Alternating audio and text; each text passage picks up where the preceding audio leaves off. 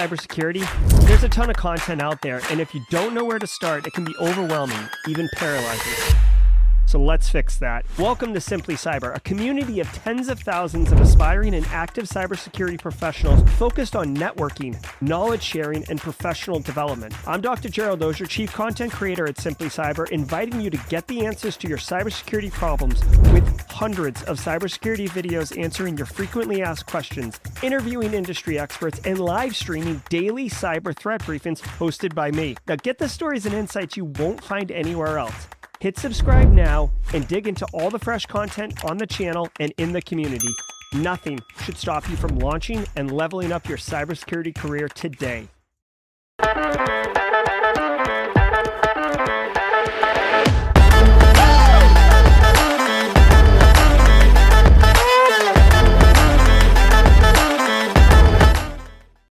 All right. Oh, hold on. There we go. What's up, everybody? Welcome to January 19th. It is Friday. This is episode number 539 of Simply Cyber's Daily Cyber Threat Brief podcast.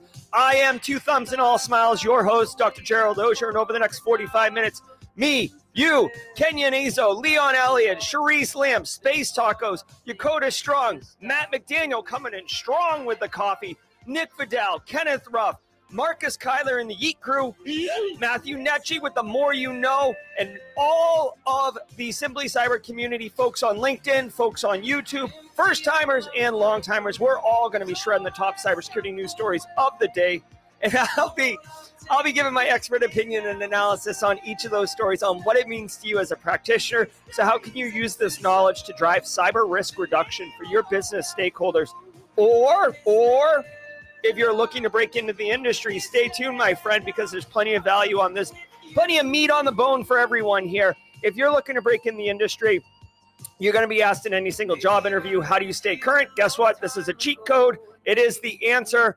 100%. Second of all, you're going to get exposed to terminology, concepts, and all sorts of things that you just won't learn in a textbook. And third, and probably unbelievably important, 2 windows over is chat just streaming. That is the Simply Cyber community. Say hi. What's up, everybody? Sharing resources, supporting each other, and being awesome. It is hashtag Team SC. I want to let everyone know that I do not do any prep work or research for any of the stories we're about to go over. I've worked in the industry for 2 decades. I have a lot of opinions. I am super passionate about cybersecurity, so I'm just letting it fly straight off the hip. Riding low on a train bound for glory. So believe that. Before we get into the stream and start shredding the faces of all these cyber news stories, let me holler at my show's sponsors really quickly, the ones who allow me to bring the heat for you every single morning, starting with my good friend Eric Taylor and the crew over at Barricade Cyber. Barricade Cyber Solutions is dedicated to helping businesses from cyber attacks and recover from the damage done. Barricade Cyber, Barricade Cyber Solutions knows how to mitigate the damage done by cyber incidents. Believe that. Check them out at barricadecyber.com. Link in the description below. Woo! Got through that read. Jesus, that was a quick one. Hey, Cat GPT. Listen, I want to say shout out and love to my friend Brandon Poole and his whole team over at Panoptcy Security. Guys, take your left of boom and boost it. What does that mean? It means you can partner with Panoptcy Security at a fraction of the cost it would take to hire a full-time person, but you get senior level experience and knowledge to help you achieve your business goals with cybersecurity. So, Jerry, that's a lot of flim-flam and buzzwords. What the hell are we talking about here? Sorry, Kennedy. What I'm saying is you can get Panoptcy to come in and execute a tabletop exercise, or even, heck, show you how to execute it so then you can repeat that process quarterly. Panoptcy Security can come in and do a quantified risk assessment, tell you where your biggest gaps are. They can give you a 3-year roadmap. Whatever your actual cybersecurity needs are today, they can help you achieve them at a fraction of the cost and with really high quality execution. So if you know, you know. If you know you need a little bit of help and you got some extra cashish to burn, here you go. Panoptcy Security. It's a solid move. Well worth the investment. Also want to say some love to Anti-Siphon Training, but more about them at the mid-roll. Ooh, looks like, how does Azuma Lloyd? Listen, we've got a first-timer in chat. Lloyd Azuma from Ghana. Lloyd, I want to say, how did you know to say first-timer? Second of all, welcome to the party, pal. Welcome to the party, pal. If you are here for the very first time, like my good friend Lloyd Azuma from Ghana, if you are here for the first time, drop a hashtag first-timer in chat. We love our first timers. We have a sound effect for you guys. We have a emote for you. And you know what? Hold on. I think I have sponsorships to give away. Let's do this really quick. Yeah, here we go. Here's 5 squad members coming in hot. There we go. 5, pick them up. Johnny 5's in the house. Joseph Day here. Galaxin 6, recent baton holder for Simply Cyber.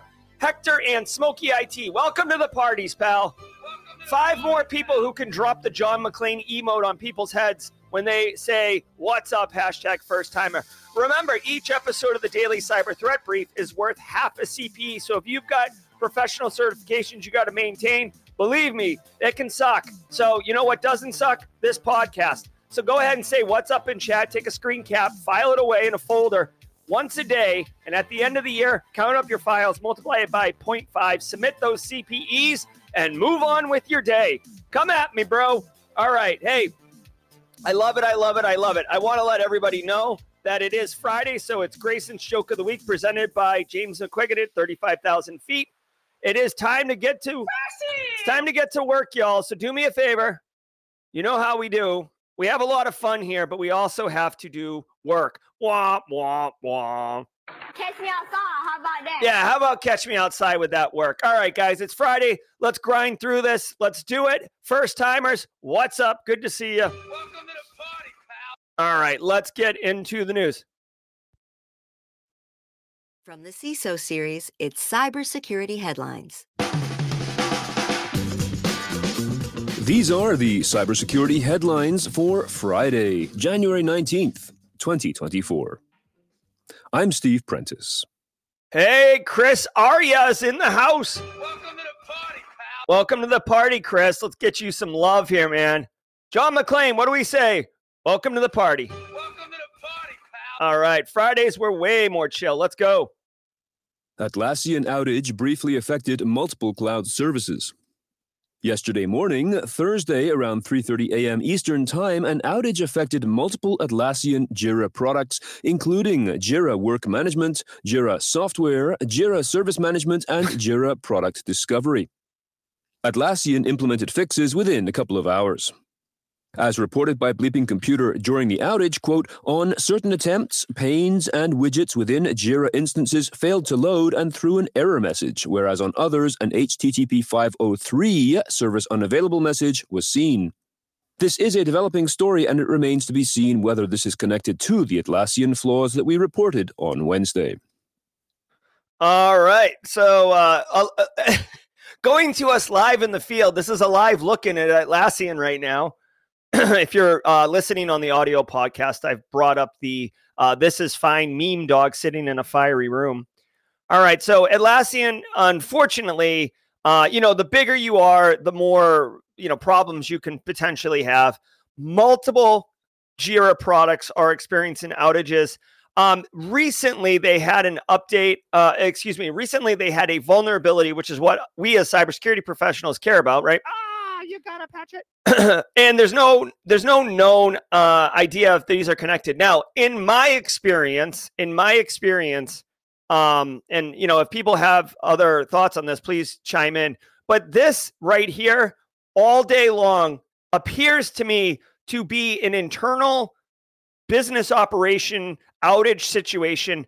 I would lean to guess that Atlassian engineers are attempting to fix something or roll out something. And, even with change management, crap happens.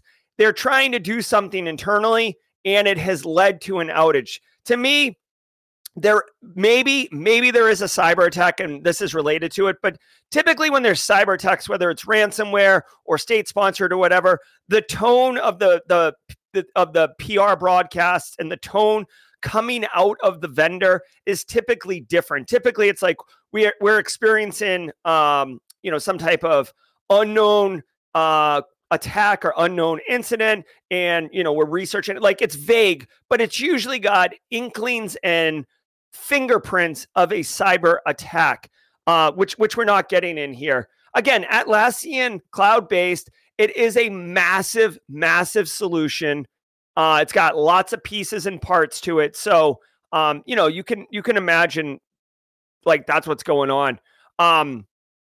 If you are using these services in your workflows, then basically you're well aware of this because it's down. Ooh, yeah. When you log in and see this, you're like, oh, I guess I'm going to go get coffee. Anybody want anything? This, guys, honestly, this is the risk you take when you go all in on cloud. And it's not to say you shouldn't do cloud. Like, I'm all up in the cloud. I'm streaming this podcast off the cloud right now. And later on, I'm going to post it to podcast distribution platforms in the cloud. Like, the cloud is awesome. I'm just telling you, like, this is part of the risk.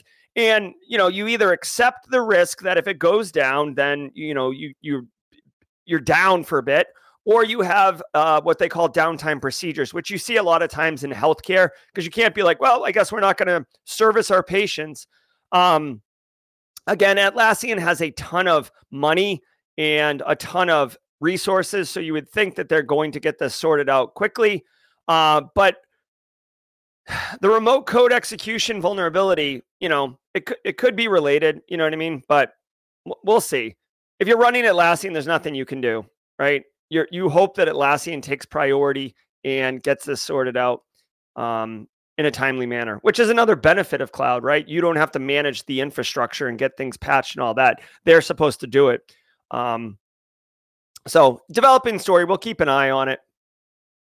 iShutdown helps discover spyware on iPhones. The technique, which allows for the discovery of surveillance software including Pegasus and Predator, was developed by researchers from Kaspersky. Calling this a, quote, lightweight, end quote, method, it focuses on a text-based system log named shutdown.log, which exists in all mobile iOS devices. The researchers' analysis showed that spyware infections left traces in the shutdown.log. The experts also observed some log entry notes that pointed to, quote, sticky, end quote, processes that prevented a normal reboot. They stated that retrieving the shutdown.log file is easy and saves time and money compared to other forensic techniques. They have also created a set of Python 3 scripts to automate the process. Ooh, okay. Right. Okay, hey. Who did this? Kaspersky. Hey, Kaspersky, I see you. Hey. That Hansel's so hot right now. iOS security research is so hot right now. Okay, so check it out. This is really cool. I'm a big fan of this. Let's go. One, iOS devices are, I don't want to say they're invulnerable, but they're less likely to get malware than Android devices. However, things like, oh my God, why am I blanking?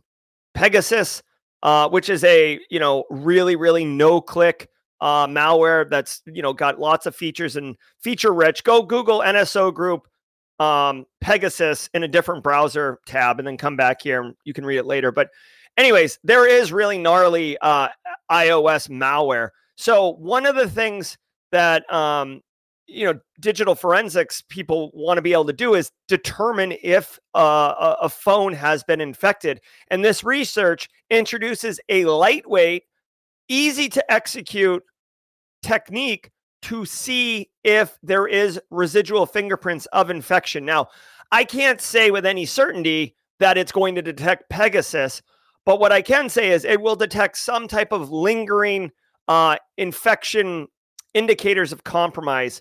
The researchers have also released Python 3 scripts that make it basically they've already solved the problem. And they said in the story, it's easy to execute. What I would recommend strongly, okay, again, as a practitioner, I'm not really, the people that I serve and stuff, like, I'm not worried about them getting their iPhone hacked, right? I don't support or serve Fortune 50 CEOs or federal level high profile politicians or investigative journalists, which to me, that is the kind of group of users we're talking about, who's because the thing is, Pegasus is like $500,000 per hit, right? So if you're going to spend $500,000, you're certainly not infecting me, right? Like your return on investment is going to be pretty poor. So but if you are looking to get into the industry or pivot within industry, and you want to work in digital forensics, right, or incident response, differs type stuff, this is an excellent opportunity to do a little bit of a lab, right? You can get an older iPhone. Again, I don't know what versions of iOS this applies to, so do your research, obviously, but you can get an iPhone, right? I have an iPhone. I could do it on my own. You could get an iPad. You might be able to borrow one or get an older one on the cheap, whatever. Some people I don't know about you, but like a lot of tech people don't want to throw tech or cables away. Like myself, my son actually brought me an iPhone 3 yesterday. He's like, "Is this yours?" I'm like, yes, it is. I don't even have the stupid charger for it anymore. But anyways, that's a problem that I deal with. And I think a lot of tech people do. But this is a great little lab. I might even do this weekend. I did the sim lab the other weekend. This could be a cool little lab. Like, get your phone, plug the logs, show the logs get pulled, look for whatever they say in the research on what you're supposed to look for sticky processes, and write a blog post about it, or a LinkedIn post, or make a YouTube video and spam it all over the internet. But this is a cool one. Plus, by the way, if you went in for a job interview and you dropped that you did digital forensics on an iPhone, that is really interesting, because iPhones are kind of like black boxes, walled gardens, or whatever, like, use whatever metaphor you want to use, but you don't typically see it, right? So it would be an interesting conversation during the interview to demonstrate that you've got some initiative, some proactivity. You're obviously staying current on the news, because this is developing research, all the good things. That's what this story is all about right here. And obviously, if you support Fortune 50 CEOs or high-ranking political officials, you may want to investigate this for actual work. State hackers Cold River deploy malware in European espionage campaign. According to research from Google's threat analysis group, the Cold River gang is increasing its attempts to deploy backdoors on the devices belonging to target organizations in NATO countries and Ukraine. The hackers appear to be an elite branch of the Russian government's Federal Security Service known as Center 18. The group is using social engineering as an attack vector, pretending to be experts in the target's industries. They seek to befriend individuals and then send encrypted PDFs that cannot be opened, thus prompting a request from the victim for a decryptor, which carries the backdoor malware.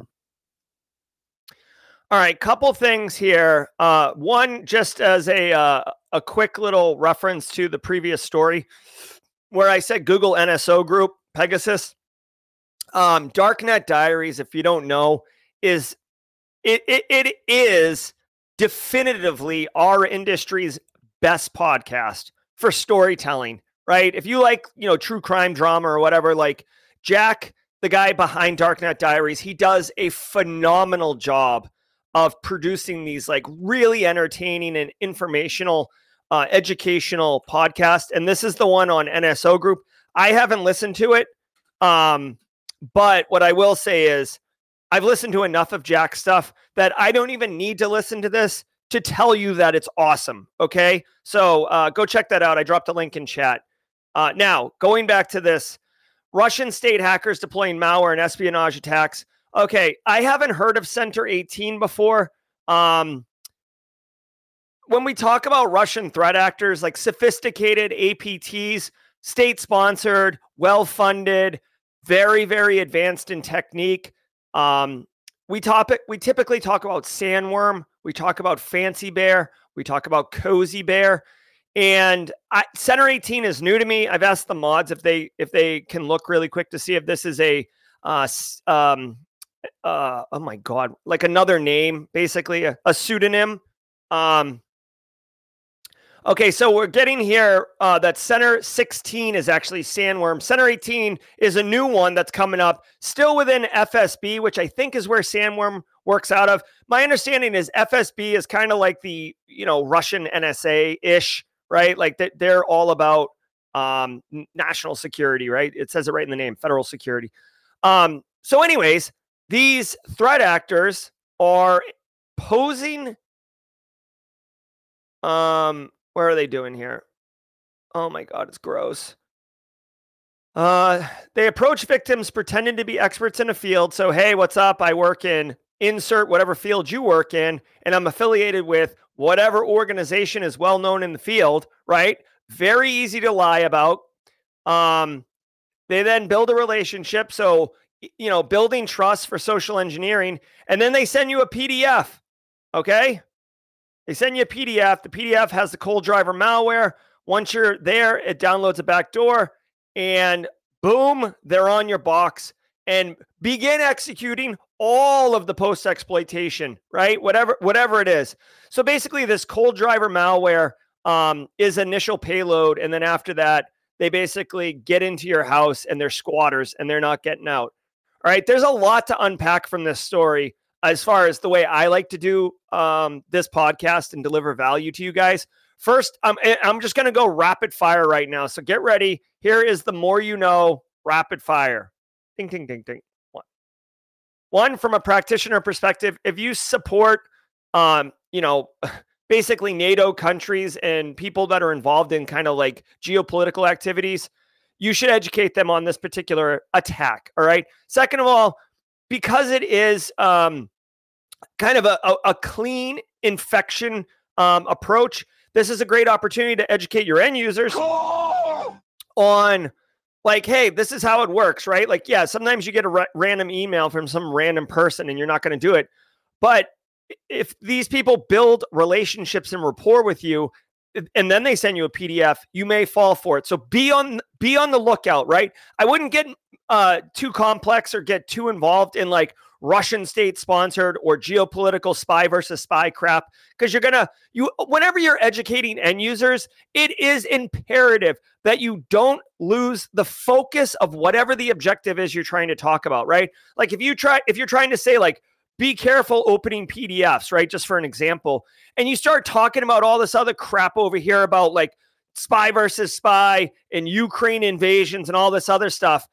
You're I don't want to say you're confusing the end user, but you're muddying the waters. You're fuzzing out what the key thing is you want them to zero in on. So you're not doing yourself a service and you're not helping them practice better cyber hygiene.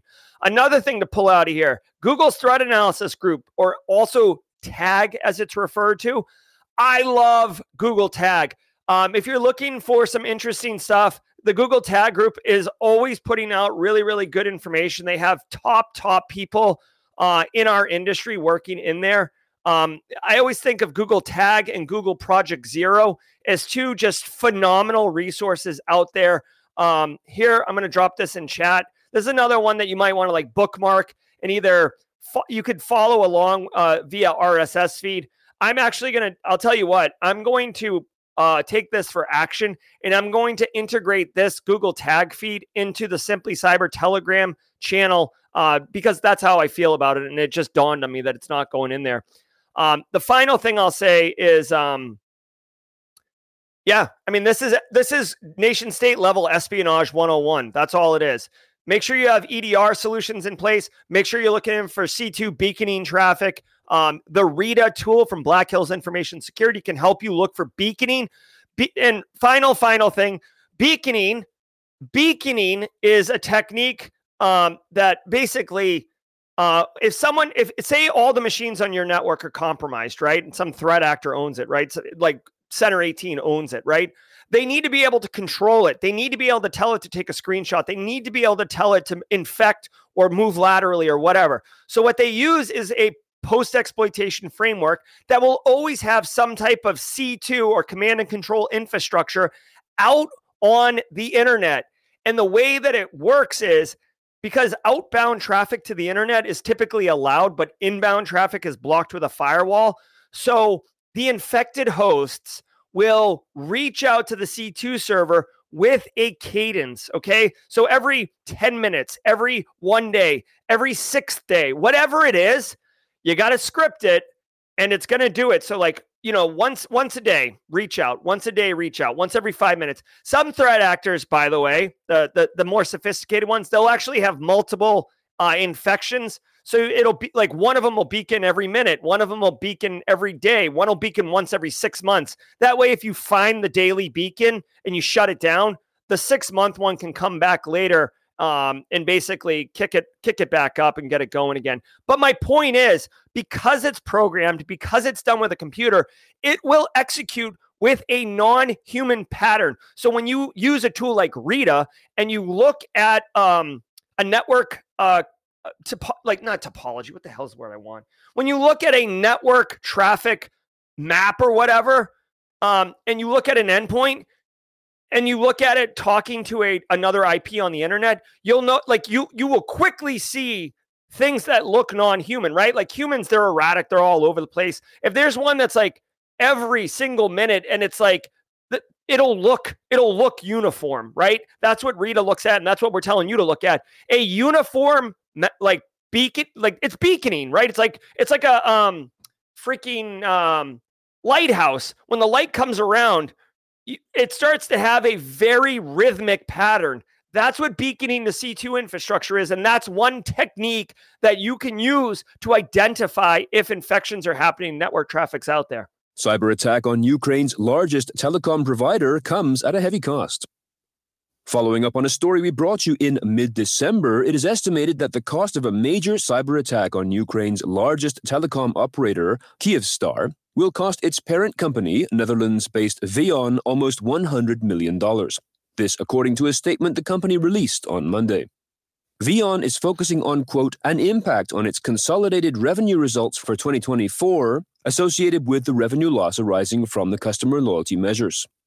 According to The Record, the financial impact is not due to the cost of repair and restoration, but in large part is due to subscribers immediately switching to SIM-based connectivity through local operators Vodafone and Lifecell. The attack itself is believed to have been the work of the Russian Sandworm operation. There it is. Sandworms in the house. All right. So, hey, there's a couple things to unpack here as well. So first of all, Russia, attacking Ukraine. No, nothing new here. The cyber attack, I don't know what the dimension of it was, but it basically knocked out a telecom provider, right? So knocking out AT&T, knocking out Boost Mobile, knocking out Ryan Reynolds and his Mint phones or whatever. Knocked it out. And what they're saying is they're losing $100 million. Not from ransom or anything, but basically they waived a month of fees for everybody that worked there, every customer. So they lost a month of revenue. Boom. And on top of that, they said they saw a spike in people switching platforms. So two things. One, I'm not surprised, right? As an end user, I don't want to say I don't have any sympathy for my for this victim, but if my phone carrier all of a sudden went down for like more than 3 days, I would switch platforms too. I'm a user. I need a service. You're not providing it. I don't have like Verizon tattooed on my knuckles. I've got no affinity. Like, this is a business transaction. Like, okay, you waived my monthly fee. You should have. You didn't provide me service, bro. So anyways, this is the impact that can happen. I bet you Russia did this to Ukraine, not to screw over this telecom provider, VEON, but maybe because they were trying to knock out communications. When you're doing military operations, impacting communications is huge, right? You can, first of all, eavesdropping on comms is valuable, but if you can just knock out comms, it doesn't allow people to share information, coordinate, be able to convey needs and issues, right? Like, oh, they're doing a pincer movement, right? Welcome to the movie Tenet. Ooh, it's the temporal pincer movement. Like, get over here, or we're out of bullets, or this, tank is out of gas, send gas, right? Like, if you can't communicate, it definitely degrades the operational effectiveness. So that's probably why they did this. Now, here, because I'm a big GRC wonk, let's talk about this for a minute. I guarantee you that this is what I'm most excited about with this story. This 100% would qualify as a cyber insurance claim. This company, there's no way this company doesn't have a cyber insurance policy. There's no way they're not going to attempt to claim that policy. They lost $100 million. Dudes, if I lost $100 million and I had an insurance policy, I would be on the phone immediately and be like, it's my money and I want it now, JG Wentworth style. And I wish I had audio because I recently saw like a hilarious Eminem 8 Mile video from the movie 8 Mile, but it's like the JG Wentworth thing is like dubbed over. Anyways, why is it important? Because when we saw with the NotPetya attack with Maersk and Mondelez, they claimed that the Russian attack on Ukraine, MEDOC accounting software, screwed their business up to the tune of $1.4 billion and $700 million, respectively, for Maersk and Mondelez. And Zurich International, who held the insurance policy, was like, bro, and this is the key right here, this is an act of war. We don't cover acts of war. And it went to court, and the courts ruled in favor of the victims, and Zurich International had to pay. Then Zurich tried to appeal that, and I think it's still actually going on right now. So to me, thank you very much, mods. Here we go. This is Vion. This is Vion calling their insurance company right now. If you're watching, or if you're listening on audio, I've got a woman sticking her head out a window saying, it's my money and I need it now. JG Wentworth. So believe me when I tell you, I am very interested to see, and I guarantee you within 3 to 6 months, there will be a massive news story about this company and the insurance company fighting about whether or not to pay this insurance claim. Because there is no question that this is 100% an act of war. And I'm sorry, there's only one internet, and this Vion company, they got caught in the crossfire, collateral damage. All right, let's go. And now a word from our sponsor, Savvy Security. Shadow identities on SaaS apps are growing unchecked, rapidly expanding an attack surface where businesses have little to no visibility or control. Savvy helps security teams safely embrace SaaS benefits by automating the discovery and removal of the most toxic combinations of SaaS identity risk. Savvy's automation playbooks and just-in-time security guardrails guide users at scale towards proper identity hygiene. That's Savvy, identity-first SaaS security. You can learn more at savvy.security/headlines.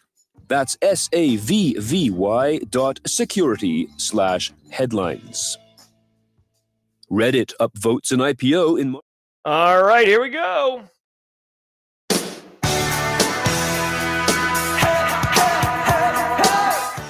What's up, everybody? Welcome to the mid-roll.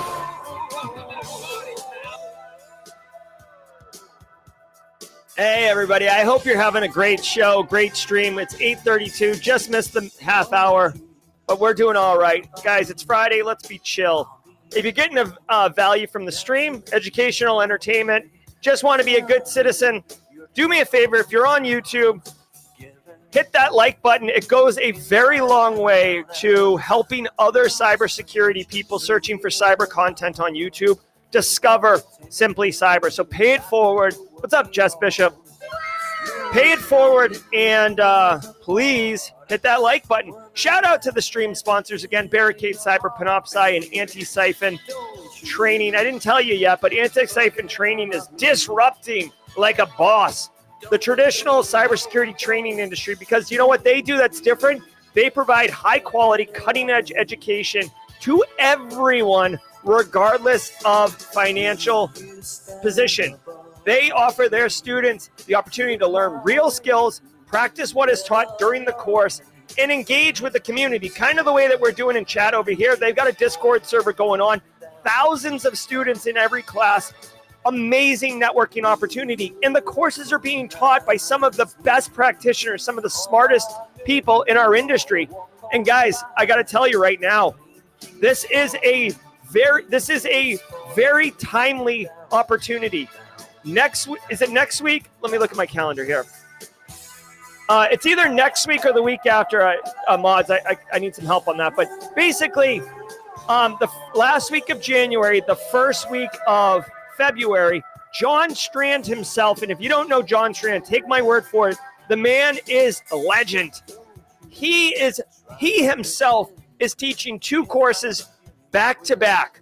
Last week of January is the Active Defense and Cyber Deception course, which you can take for $0. I've taken it myself. It's phenomenal. The following week is SOC Core Skills, also with John Strand. I haven't taken it. I bet you it's amazing.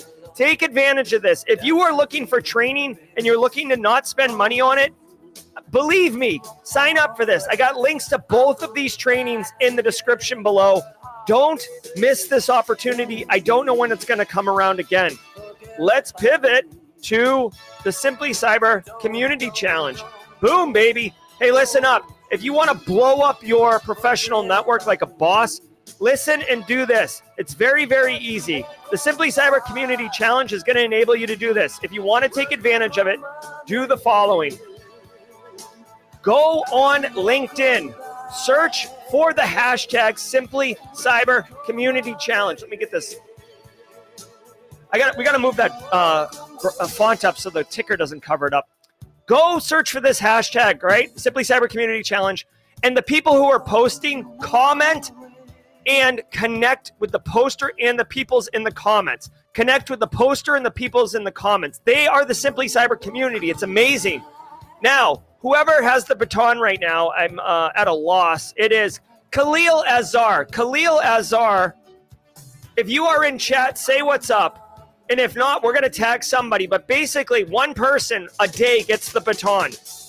Whoever gets the baton, you are the featured Simply Cyber Community Challenge member. And you are going to go on LinkedIn, post your story, share why you love cybersecurity, and use the hashtag Simply Cyber Community Challenge and tag me. That way I can amplify it. You're going to love it. Believe me when I tell you, it can help you blow up your professional network and meet other Simply Cyber community members, okay? It's as simple as that. All right, Khalil Azar, please let me know in chat if you're going to do it. I want to say that read went a little long, so give me a second.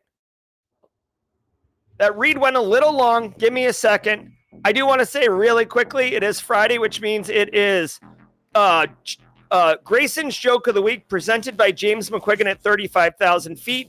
James McQuiggan is currently on a cruise ship, so he is not in chat right now, but he did text me the jokes. So here we go. James McQuiggan, always on brand with the Joke of the Week. James wants you guys to know, did you hear about the red cruise ship and the blue cruise ship that crashed into each other at sea? Oh my. Did you? Carrie, Chris Young, Deb Wigley, did you guys hear about the red cruise ship and the blue cruise ship that crashed into each other? All the survivors were marooned. All the survivors were marooned. All right. And then a double dip. What vegetable isn't allowed on cruise ships? Hey, little known fact. You can get a lot of different food on cruise ships, but did you know there's one vegetable that's not allowed on cruise ship? Obviously, it's leeks, right? No leeks on the cruise ship.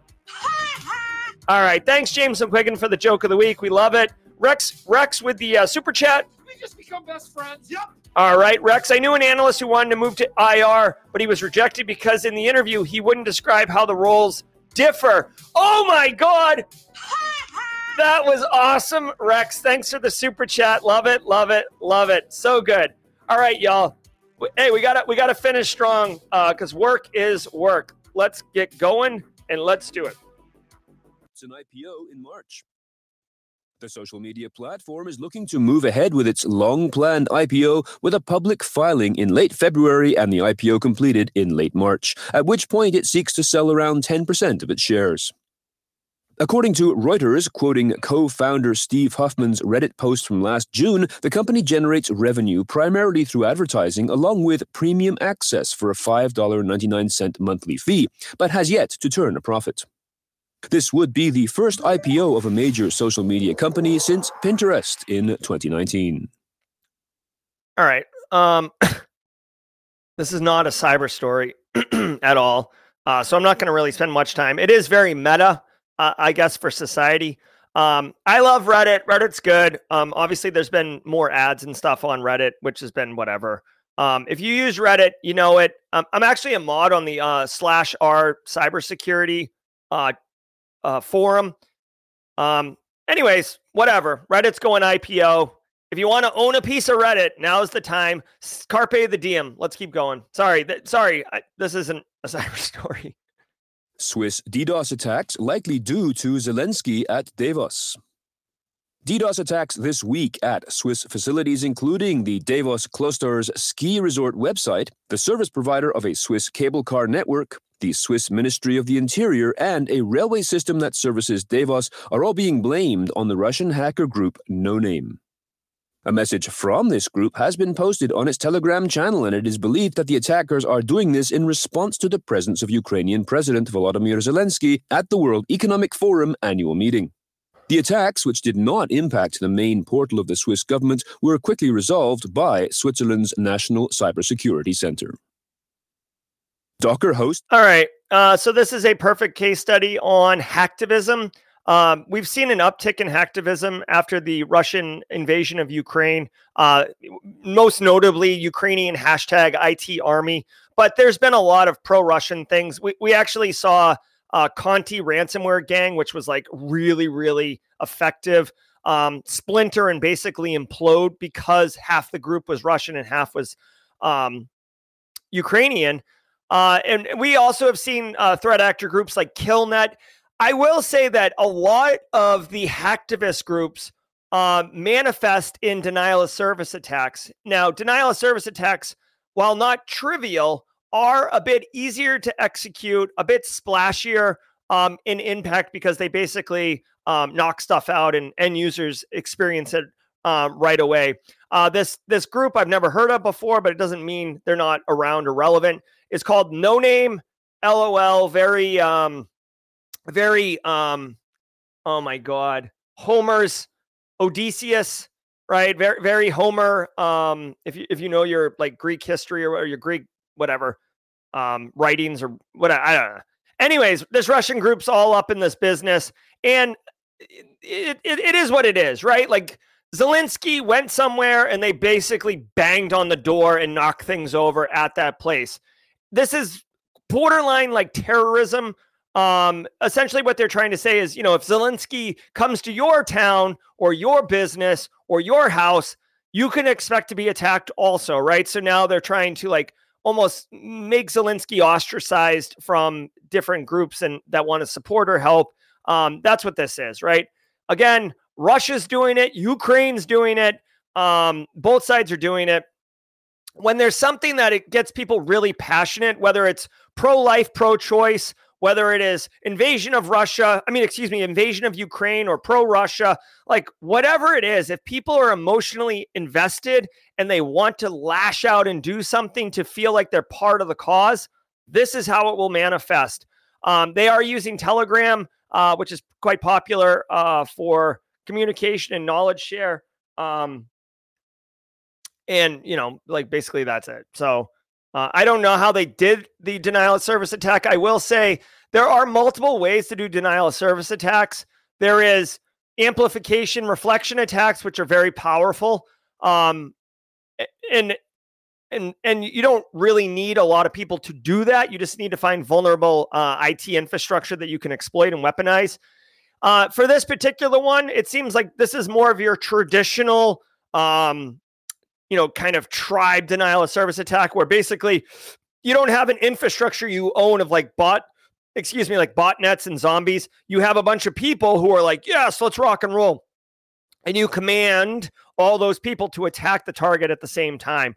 So this is really more of an attack of numbers than it is about sophisticated IT infrastructure. But whatever.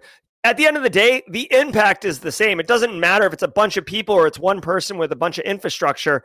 The websites got knocked offline. It sounds like Switzerland just kind of like pulled themselves up out of the dust, started running around screaming the hills are alive with the sound of music and went about their business. So whatever. Hacked in 9 hits viewer app scheme.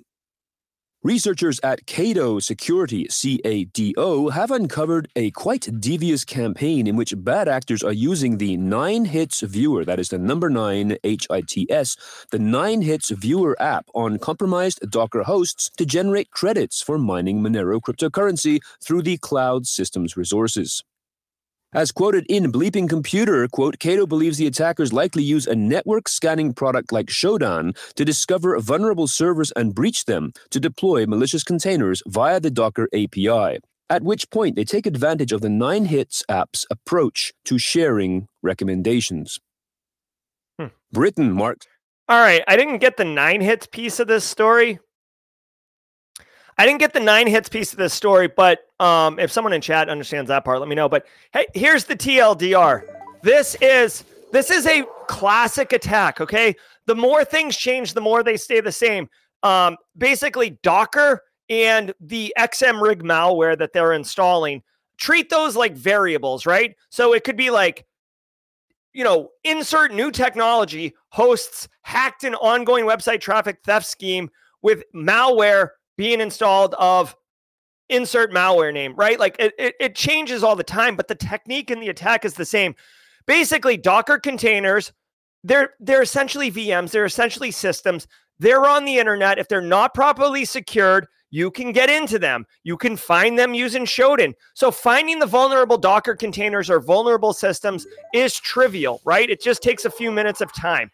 Now, once you get in, these particular individuals are using XMRig miner to basically mine cryptocurrency. Remember, mining cryptocurrency doesn't have a great return on investment in 2024 because the amount of power, the amount of money it costs to mine is not worth what you get in cryptocurrency by successfully mining, unless you're going scale and you've got like a mining farm in Greenland that, your costs are really low and there's a bunch of headless units and you own like 6,000 Ryzen GPU chips and stuff like that, right? But for like normal people who are buying a little rig, you're not, it's a fun little novelty, but you're not making more money than you're spending on, unless you hack some type of Docker container and basically have the real victim here is the person who is paying for the compute resources for this miner to run. So essentially, I install the rig miner and I'm like, everything is pure profit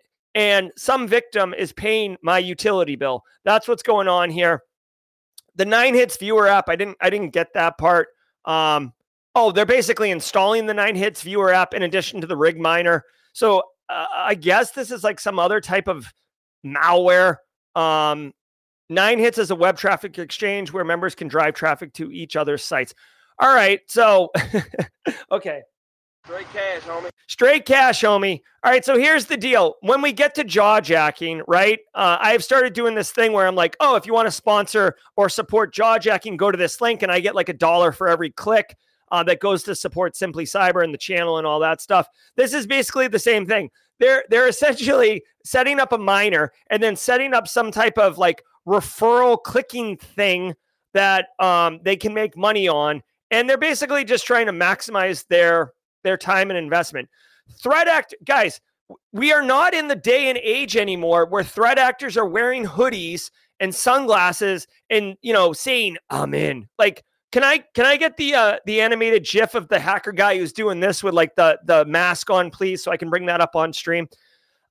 We are living in a day where, yes, those people still exist, but by and large, the majority of them, it's their job, it's their business. They go to work, right? Like they go to work and they're using this money to pay for things like their own infrastructure, feed their kids, pay their bills, right? And honestly, if you're living in an area where there isn't a lot of normal job opportunity, whether it's a third world country or whether it's a war-torn country, humans got to eat, right? If I was in a position where like, dude, I'm responsible for my wife and kids, right? I'm going to provide for them however I need to provide for them. Ideally, I would do it in a way that I, have high integrity in, but yes, thank you, Jenny. But unfortunately, people are put in positions that they don't want. So this group is what they're doing. This is what hacking is not anymore. Although, some people still hack this way, of course. bringing in the other hand from off stage. I love it.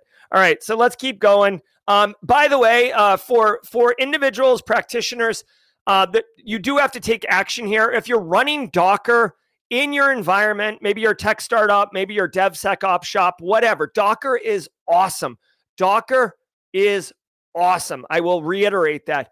But misconfigured Docker containers open to the public when it shouldn't be, crappy credentials for administrator access, SSH, open a username and password versus certificates, all of the things that we talk about all of the time, make sure you're doing them. Make sure you're scanning on Shodan for your IP address range and seeing if you've got Docker containers in there, and then see if you can not compromise them, but see if they have crappy creds, see if they're misconfigured, see if they're running listening services they're not supposed to, and tighten it up.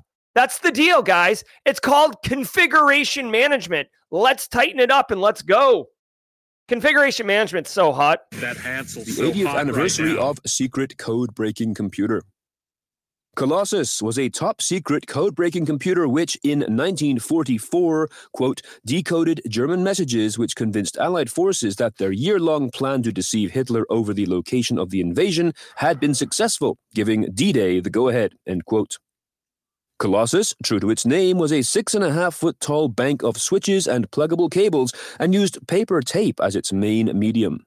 Its 2,500 valves cut the time it took to decode messages from weeks down to hours. Colossus remained in use until the early 1960s. Images released by Britain's GCHQ spy agency are viewable at Reuters in a link included in the show notes to this episode. All right. Shall we play a game? The original Colossus looks very, Lost in Space, Danger Will Robinson. Look at this cable management. Are you serious, bro? Like, come on. How's my cable? Rate my cable management, Colossus. So anyways, this is just a little fun yesteryear callback. Not really cybersecurity related, but it is IT related, and things move really quickly in cybersecurity, and we constantly have to remain vigilant. But it is nice from time to time to take a hot minute and reflect on where we've come from and historical lessons. I saw someone mention Alan Turing in chat, William Ayers, 100%. Bletchley Park, World War II, the work that Alan Turing did and the entire team at Bletchley Park was unbelievable. The contributions that von Neumann made to computer science and the advance of computer technologies, amazing. Ada Lovelace, to go way back in the concept of programming computers, a major development. Some of the things we just take for granted is like obvious. Someone had to think of it to begin with. Really quick shout out. I've actually started reading this book right here. I don't recommend it. I recommend it, but I don't recommend it. I'll explain in a second. But this book right here, Quantum Supremacy, I actually started reading this after I met with Gary Binder from Intel when I realized how little I knew about quantum computing. I'm about halfway through this book. It's good, but it's not my favorite. So this is not a must buy. But what I will tell you is Michio Kaku spends a lot of time talking about history of computers and goes back to von Neumann, Ada Lovelace, and Alan Turing and all this other stuff. So it is like Alan Turing developed the concept of the computer, like the finite state machine, and making it simplified, and on which modern compute architecture, not quantum, but modern compute architecture is built on. Very, very cool stuff. Really, really interesting. So if you see this story and you're like, oh yeah, this is good, that Quantum Supremacy book might actually give you some love. Also, pour a little bit out, out of the OE, pour a little bit out for Alan Turing. That guy was instrumental.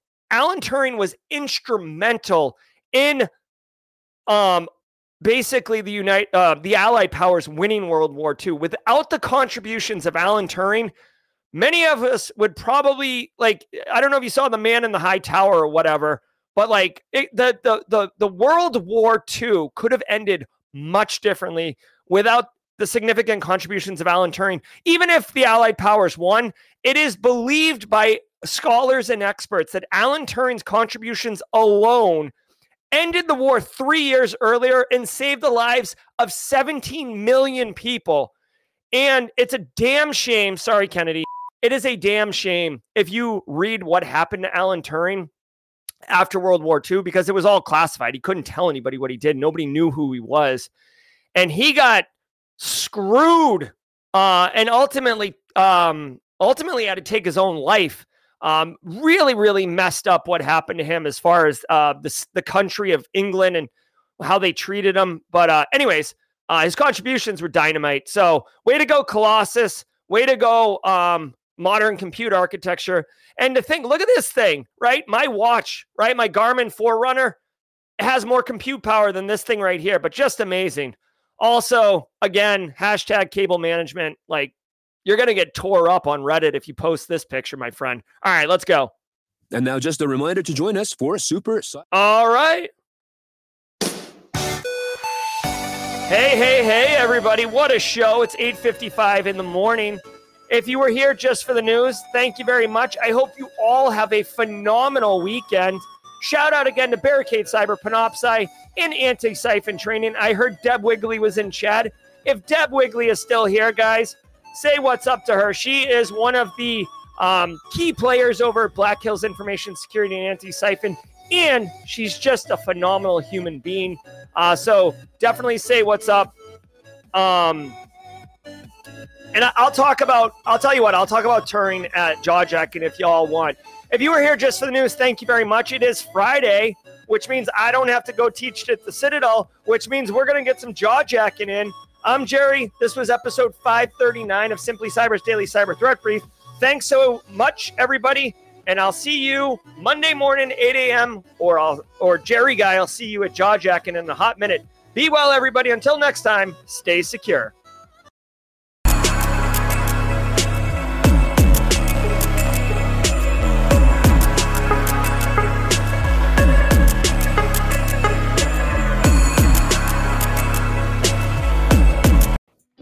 Hey, what's up, everybody? Welcome to Jawjacking. I'm your host, Jerry Guy, coming hot off the heels of Daily Cyber Threat Briefing. If you're looking for a good time and just chilling, well, then you've come to the right place. Retro synthwave vibes, little lo-fi action, and we're hanging it. We're hanging it, guys. We do need a tag for the Simply Cyber Community Challenge. We did not get one in chat, so hey, if you'd like to be good, Cyber Newbie, if you're looking to take the baton, as I mentioned, one person per day gets the baton and shares their cyber story. So if you would like to be that individual, please step into the light. Believe me, I'm telling you, if you take the baton and take on the Simply Cyber Community Challenge, you absolutely will get value from it. I promise you. So someone volunteer, please.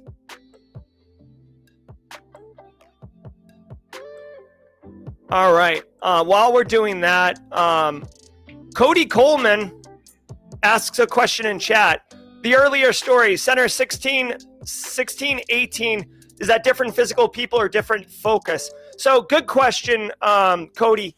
It may have some similar people, but if I had to guess, it is two different groups, right? It's like the marketing department and the accounting department, right? Maybe sometimes you share resources, but for the most part, they're different people. And at the nation state level, basically because they're well-funded and mission-oriented, like Center 16 is Sandworm. Their mission is to infiltrate and commit like espionage and do kind of cyber war attacks. Think of them as like the A-team except cyber capability. Now, Fancy Bear, which is a different group in Russia, is completely focused on misinformation, disinformation campaigns. Now, they will still sometimes ask Sandworm to break into a system, like famously in the 2016 United States presidential elections, Sandworm broke into the Democratic National Convention people's emails and then took the emails and gave them to Fancy Bear and said, do what you want with it. And then Fancy Bear started leaking it and doing all the information campaign, information warfare stuff. So that's what that is. Center 18, I hadn't heard before, but they're most likely a different group altogether. I hope that helps answer your question. Edwin Bianco says, Edwin Bianco is going to take on the Simply Cyber Community Challenge. Nice! Edward Bianco, we can't wait to see you share your story. Jenny, Edward Bianco has picked up... Jenny, did I say Jerry or Jenny? Jenny, Edward Bianco has picked up the baton. So let me tell you about Alan Turing really quickly. Here's the deal. Alan Turing,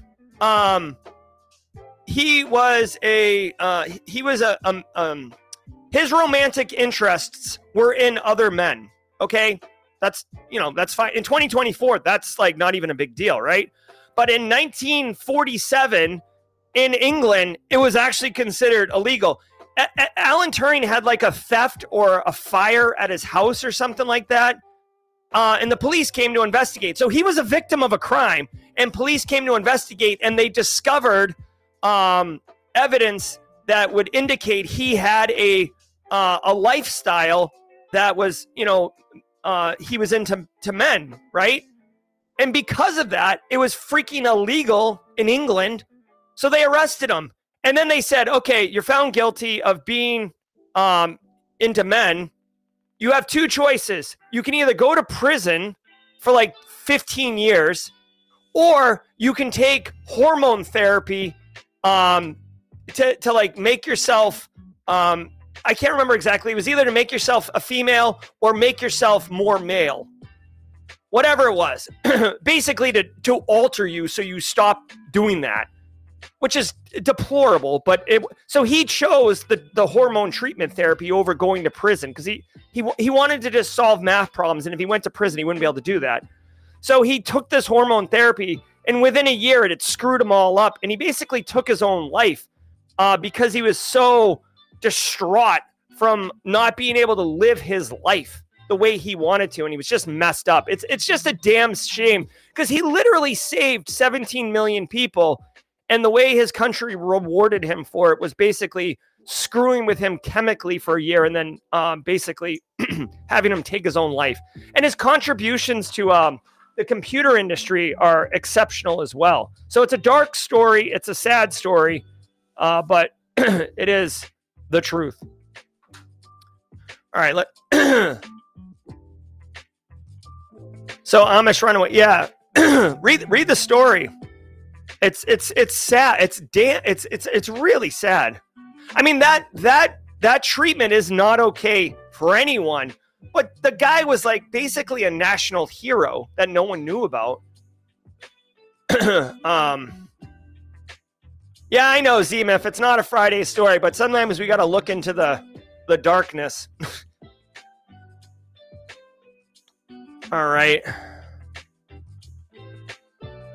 Yeah, sorry, I'm not trying to like depress people. It's just like, it's a story and it's sad, and I just love Alan Turing. He invented the Turing machine. Like his contributions are fundamental to AI. Have a good weekend, Adam V. All right, let's see. Oh, hey, if you guys want, let me share the blog post of the day or whatever it is. If you guys are looking to support the channel, I'll drop it in chat. Support jaw jacking. 1 second. Click here and learn about a vuln. All right, so I just posted this in chat. Hopefully this takes you to the right one. All right, so I just posted this in chat. If you go to the Simply Cyber server and click on main chat SC, you can click on the link and support the channel.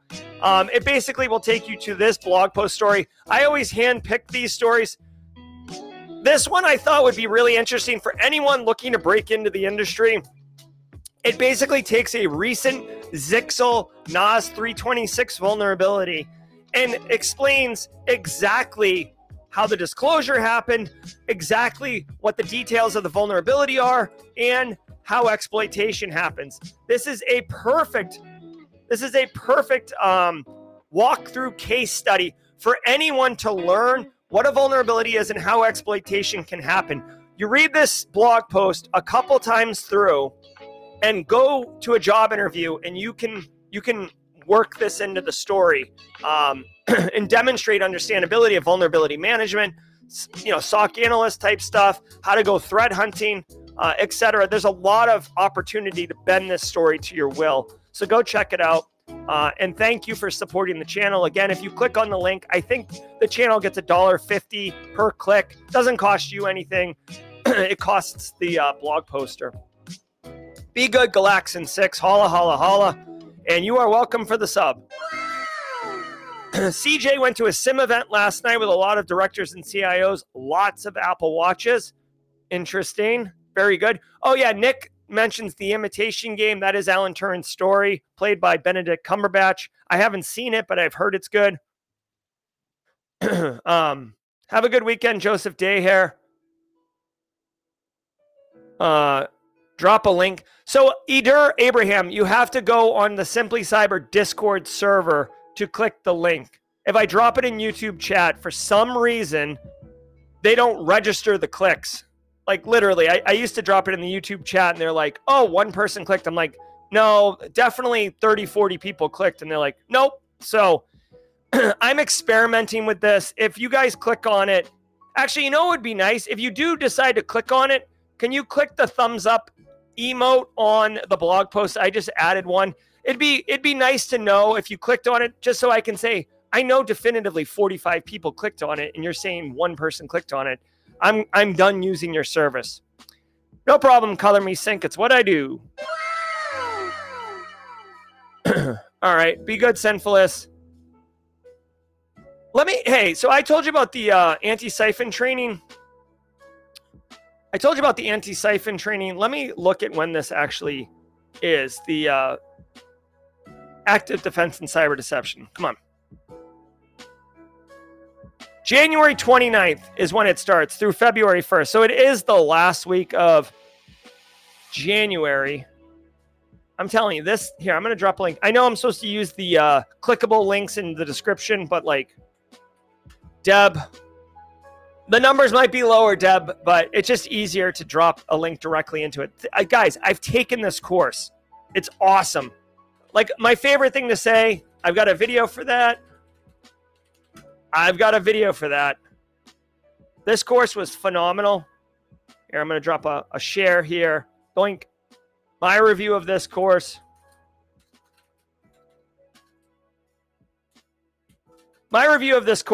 It's so good.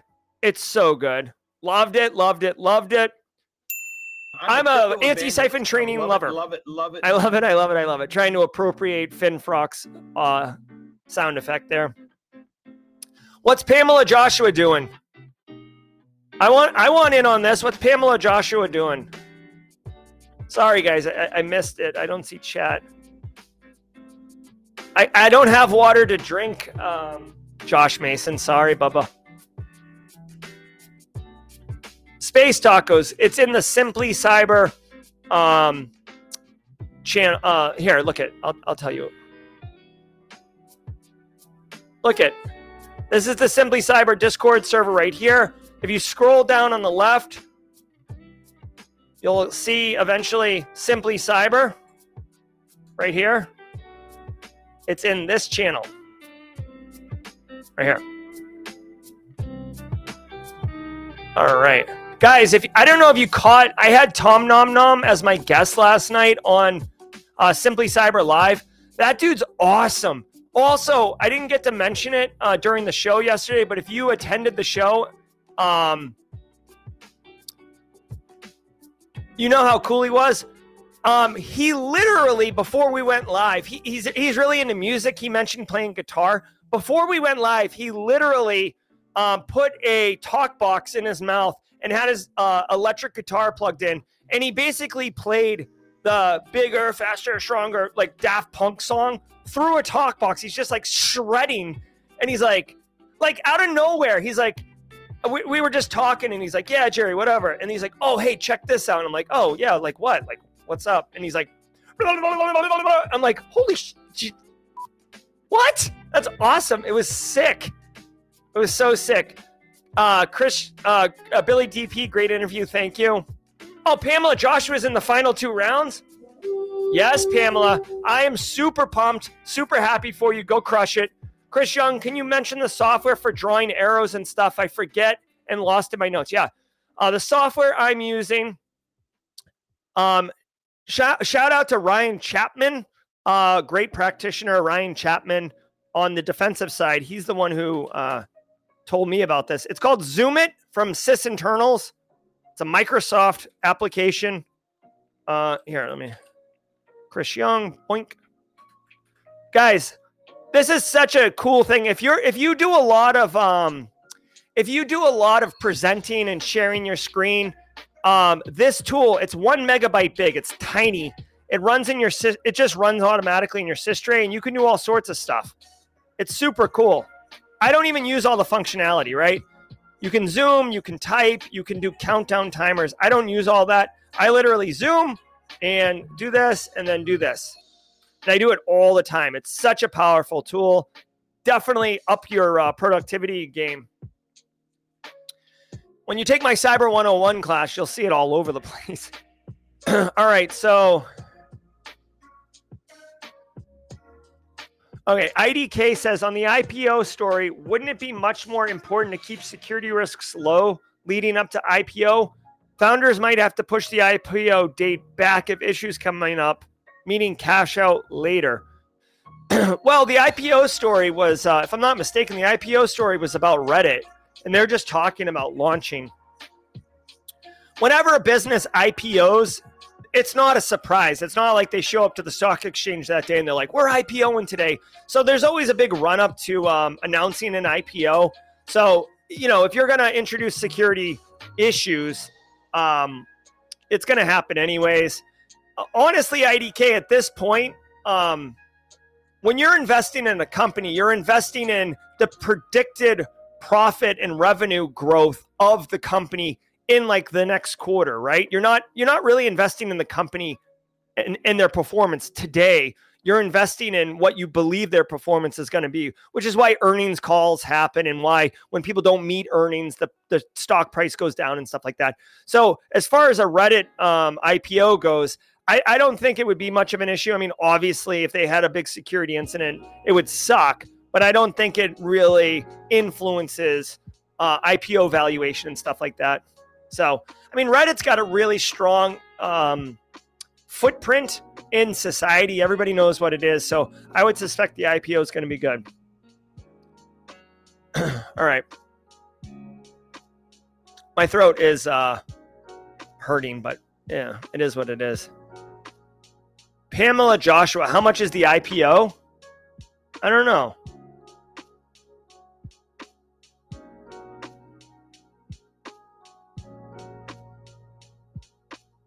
Says they're going to make their public filing in late February and launch a road show in March.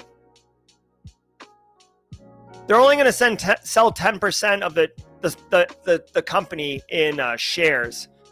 So,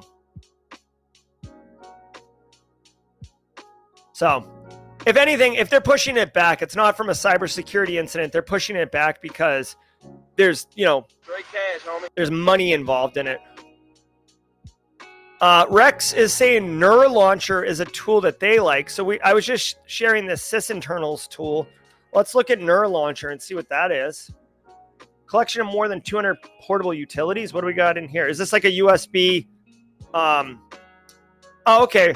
So I think NeurLauncher is you put a bunch of utilities on a USB drive, put it on your keychain, and then like whenever you show up somewhere, you're at a kiosk, you're at a hotel, you're at a client site, whatever, you have all the tools that you need ready. You don't ever need to install anything.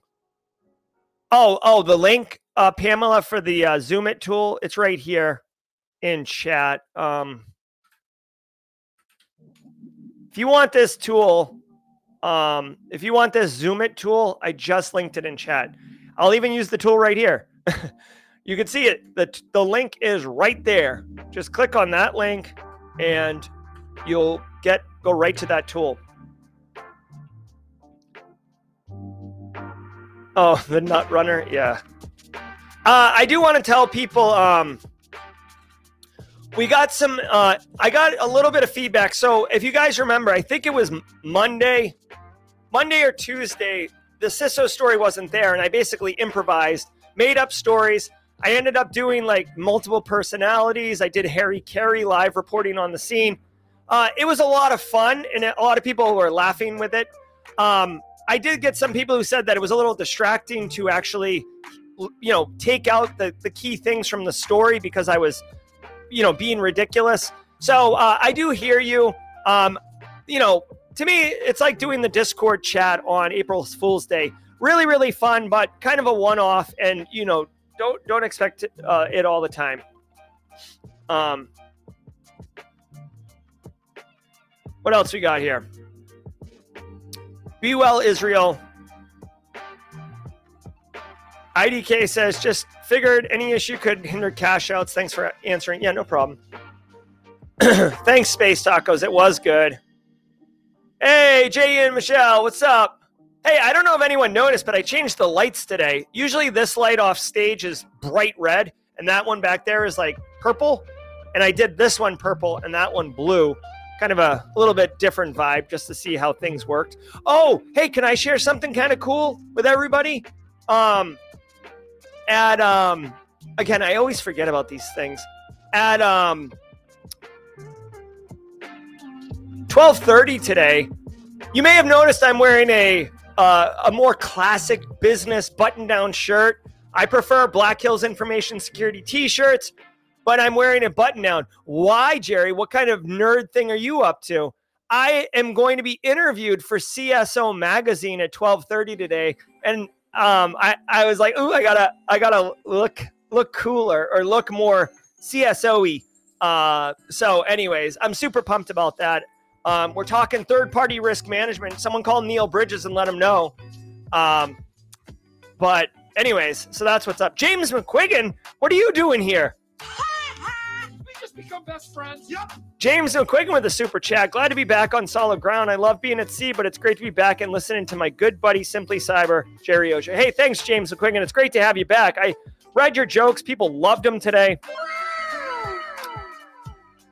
All right. Hey, thanks for the feedback, guys. It's CSO Magazine, not CISO. CSO. Yeah, hold on. Let me see if I can do this.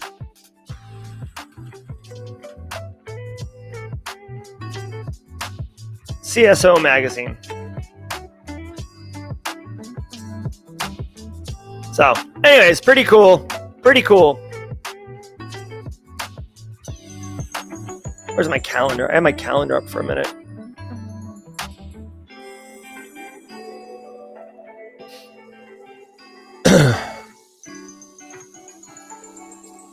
All right. Do you recommend CompTIA live your show? Do I recommend CompTIA live your show? Willie Diesel, I don't understand the live your show part, but what I will tell you is CompTIA is good for entry-level stuff. Specifically, their Security Plus certification is worth getting, basically because it unlocks a lot of HR gatekeeping and prerequisite stuff. HR might just throw your resume in the trash if you don't have a Security Plus because they have 1,000 applicants and they're trying to find easy ways. You love the show, Willie Diesel. All right, well, thank you, Willie. So I would get CompTIA Sec Plus. Another thing that I would say, because I get this asked a lot, is Security Network Plus and A Plus.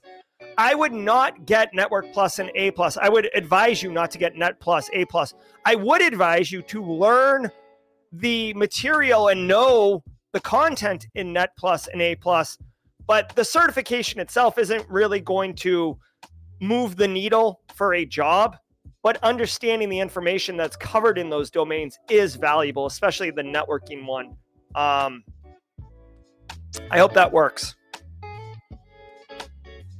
Neon Nomad. So Kuda Chimera asks if I'm still running or I'm on a break. Thanks for asking, Kuda Chimera. I actually have not run in probably a month. First of all, I really don't like running in the cold.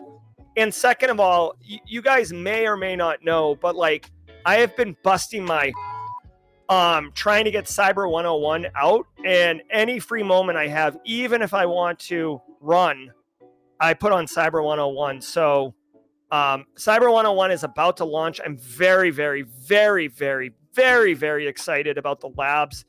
All the coursework is done. Beta testers went through. We're really close. As soon as I'm done with that, I'm going to get back into running. The weather's going to warm up a little bit here in the low country. I can't wait to get back to running. Can I share a personal story with everybody?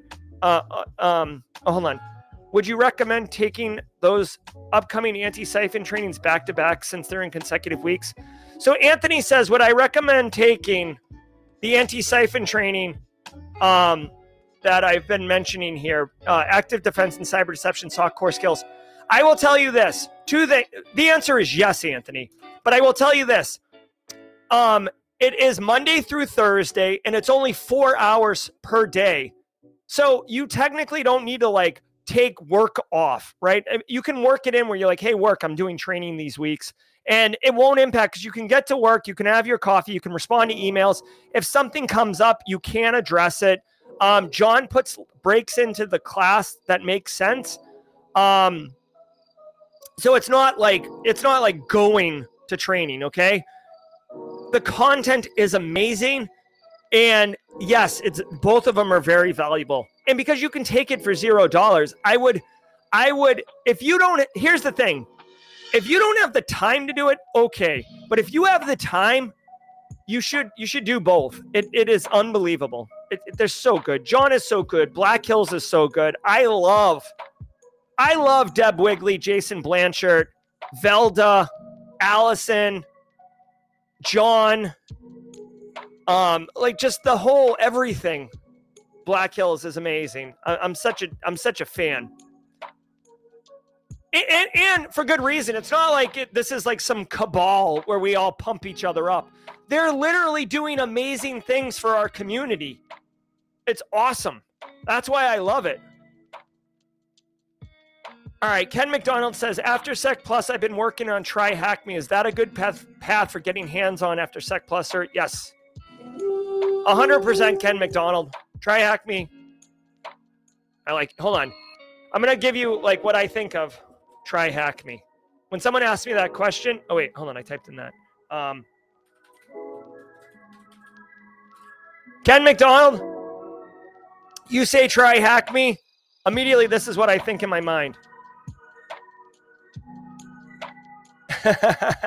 Try Hack Me? Yes. All right. What certs would you recommend to getting a SOC analyst job? Thank you for your time. So if it were me, practical skills reign supreme, Willie. But if you're going to get certs, two things. One, I would say Security Plus to baseline, then CYSA Plus, which is another CompTIA, cert. And then I know those two are in the game. And what else I would say is, Willie, this certification roadmap is such a dope resource. Willie, share this. Look at this. This certification roadmap is so sick. And if you want to be a SOC analyst, this right here is your swim lane. Doink. That's where you want to live. So you'll see at the bottom there, all these certs are more entry level, beginner, mid tier, and then top tier, straight kicking it. Okay. With SOC analysts, you want to get trained up on using a SIM, doing threat hunting, a little bit of digital forensic stuff, a little bit of incident response stuff. But there's plenty in here. Also, Willie, if I may, all right, hold on one second. I got a video for that. Let me see this. My channel. Check this out, Willie. Looks like I'm live right now. Willie, here, do this. Because you don't have to, like, certs are important, but practical skills are more valuable. Is it Willie that was asking? Yeah, Willie. Willie, here's a playlist on becoming a SOC analyst and getting hands-on experience. Here is another playlist that I made called So You Want to Be a SOC Analyst. This will step you through not just practical skills, but interview questions, meta of the gig, things to be mindful of. Being a SOC analyst, there's a lot of burnout and mental health issues. I go through all of that in this particular one right here with Brandon. Real truth, knowledge bombs dropped on your head, Willie. Here is JJ Davey talking about crushing it as a SOC analyst. Here's a panel I did with Eric Capiano and JJ Davey. There's a million, like, this is basically a Harrying David gift basket full of SOC analyst learning material. So don't just rely on certs, my friend. Get practical knowledge as well. It'll serve you well. All right, what else? Black Jack Yak 54 says blue team level 1 for practical and CYSA plus, but Sec plus first. I've heard good things about blue team level 1 also, so I also second that from Blackjack 54, Blackjack Yak. Jess, apparently this is the only, what shirt idea did John shoot down? Hold on, I'm sorry. I want to be part of the, oh, not a cult. Yeah, I could see why John shut that down. Thanks, Glum Hippo. Glum Hippo, HTTP status code 200, perhaps? That's a super deep cut inside joke because with Glum Hippo. All right, I noticed a lot of help desk jobs I'm finding are not real jobs on these job finder sites. What do you suggest for finding a job? Ugh. Networking, Billy DP. I know that sucks. It's not a straightforward answer. It's a very nuanced answer. But network, deliver value into the network. Talk to people, let them know what you're doing. A lot of jobs like show up out of nowhere. Like my last 2 jobs weren't even posted. You know what I mean? Like no one opened a job rec for my last couple jobs. They basically called me and said, "Hey, do you want to come work?" I know I've been in Discord group chats before where someone said, "Hey, my company's actually going to be opening up 3 entry-level positions for this skill. Do you guys know anyone?" So it's not necessarily networking with the intent of getting a job, but conversations happen, jobs happen. If you were going to, job rec search, LinkedIn is, where I would look. But the thing is, you have to stand out in a sea of people. That's why you have to network, because if you're just a resume, it's not going to work. It's going to fall flat and you're going to get disappointed. All right. What's the best way to show all those labs on your resume or portfolio? Mark asks, what's a good way to show resume labs on a portfolio? So, Glum Hippo with the 418 status code Teapot. Thank you, Glum Hippo, for the super chat. Did we just become best friends? Yep. Love it, love it, love it. So resumes. Okay, let's do this one because this is a bit of a tricky one. Resume labs. Give me a second here. Where is it? Where is it? Does anybody know where the damn resumes Joe Hudson posted, where I pinned that? Gosh dang. I pinned it somewhere. Hold on one second. There is definitely a way to do it. And give me a second. Simply Cyber. Hold on. YouTube, Simply Cyber, Joe Hudson, resume. Let's see if I can find this. Here we go. This guy right here is Joe Hudson. He now works at TCM Security, but he is a absolute treasure. This guy is a close friend of mine, but he's also an absolute champion for the Simply Cyber community. And he came on, and he made a resume.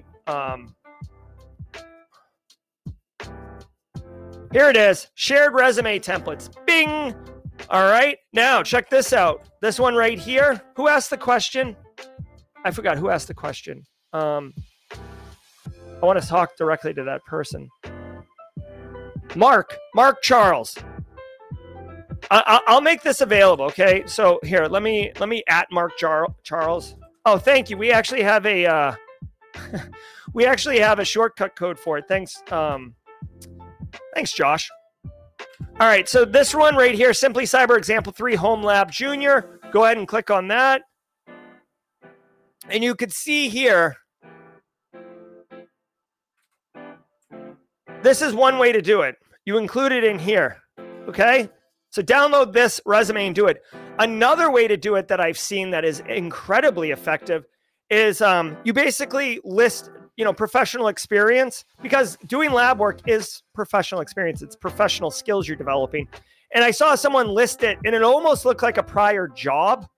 They didn't misrepresent it. They did not misrepresent it like they had a job, but they shaped it on their resume so it looked like a job. Because I remember when I read it, like the way people read resumes, if you read resumes all the time, there's kind of like a normal flow to it. So when you go to the professional experience section and you look, you're just assuming this is a job. I don't even look at like where it was. I just look at the bullets, right? So the bullets were really interesting. I was like, wow, this is a lot of information. Where did the person do it? And then it said something like home lab was like the business. And I was like, oh, clever. So that's another way to do it. Always be honest on your resume, but don't be afraid to like hack the human reading the resume. Also, ChatGPT is always a solid. Oh, you guys. Oh my God. So I'm getting a little bit of love here for my tabs. I don't know. Don't you guys, hold on one second. Don't you guys rock tabs like this? Like I can actually see the icons. You guys, sometimes I can't even see the icons. That's when I know that I've jumped the shark. All right, hey, it's 9:30. I am going to do some Cyber 101 stuff. BSEC is offering up additional information to Mark Charles. If you do labs, put your write-ups on GitHub, create walkthroughs, and post those on blogs or GitHub or on LinkedIn or all the places to grow yourself and let people understand the value you can deliver to them. All right, guys. I hope you had a great show, a great experience. Thank you all so very much. I'm going to go crank on labs. Before I went live this morning, I got up at 6:30. Well, I came into the studio at 6:30. I'm working on a firewall lab. I got multiple endpoints pinging each other and then configuring firewalls. Etc. So I'm ready to finalize that, and then I'm going to move on to the vulnerability scanning lab. It's all about good times up in here. We're really close to Cyber 101, guys. I hope you're excited. I certainly am. Really quick, coming in right as I'm closing the door. Marcio says, I applied for a job with an Australian intelligence agency to work in cyber. They offered me the job. I thought I had it, but then they failed me for the psych test. Bummer. Seriously, that is a bummer, Marcio. I'm sorry to hear that, man. I don't even have a sound effect for that. Ugh. Sorry to hear that. All right, everybody. Be good, everyone. Thanks so very much. Have a great rest of your Friday. Have a great weekend.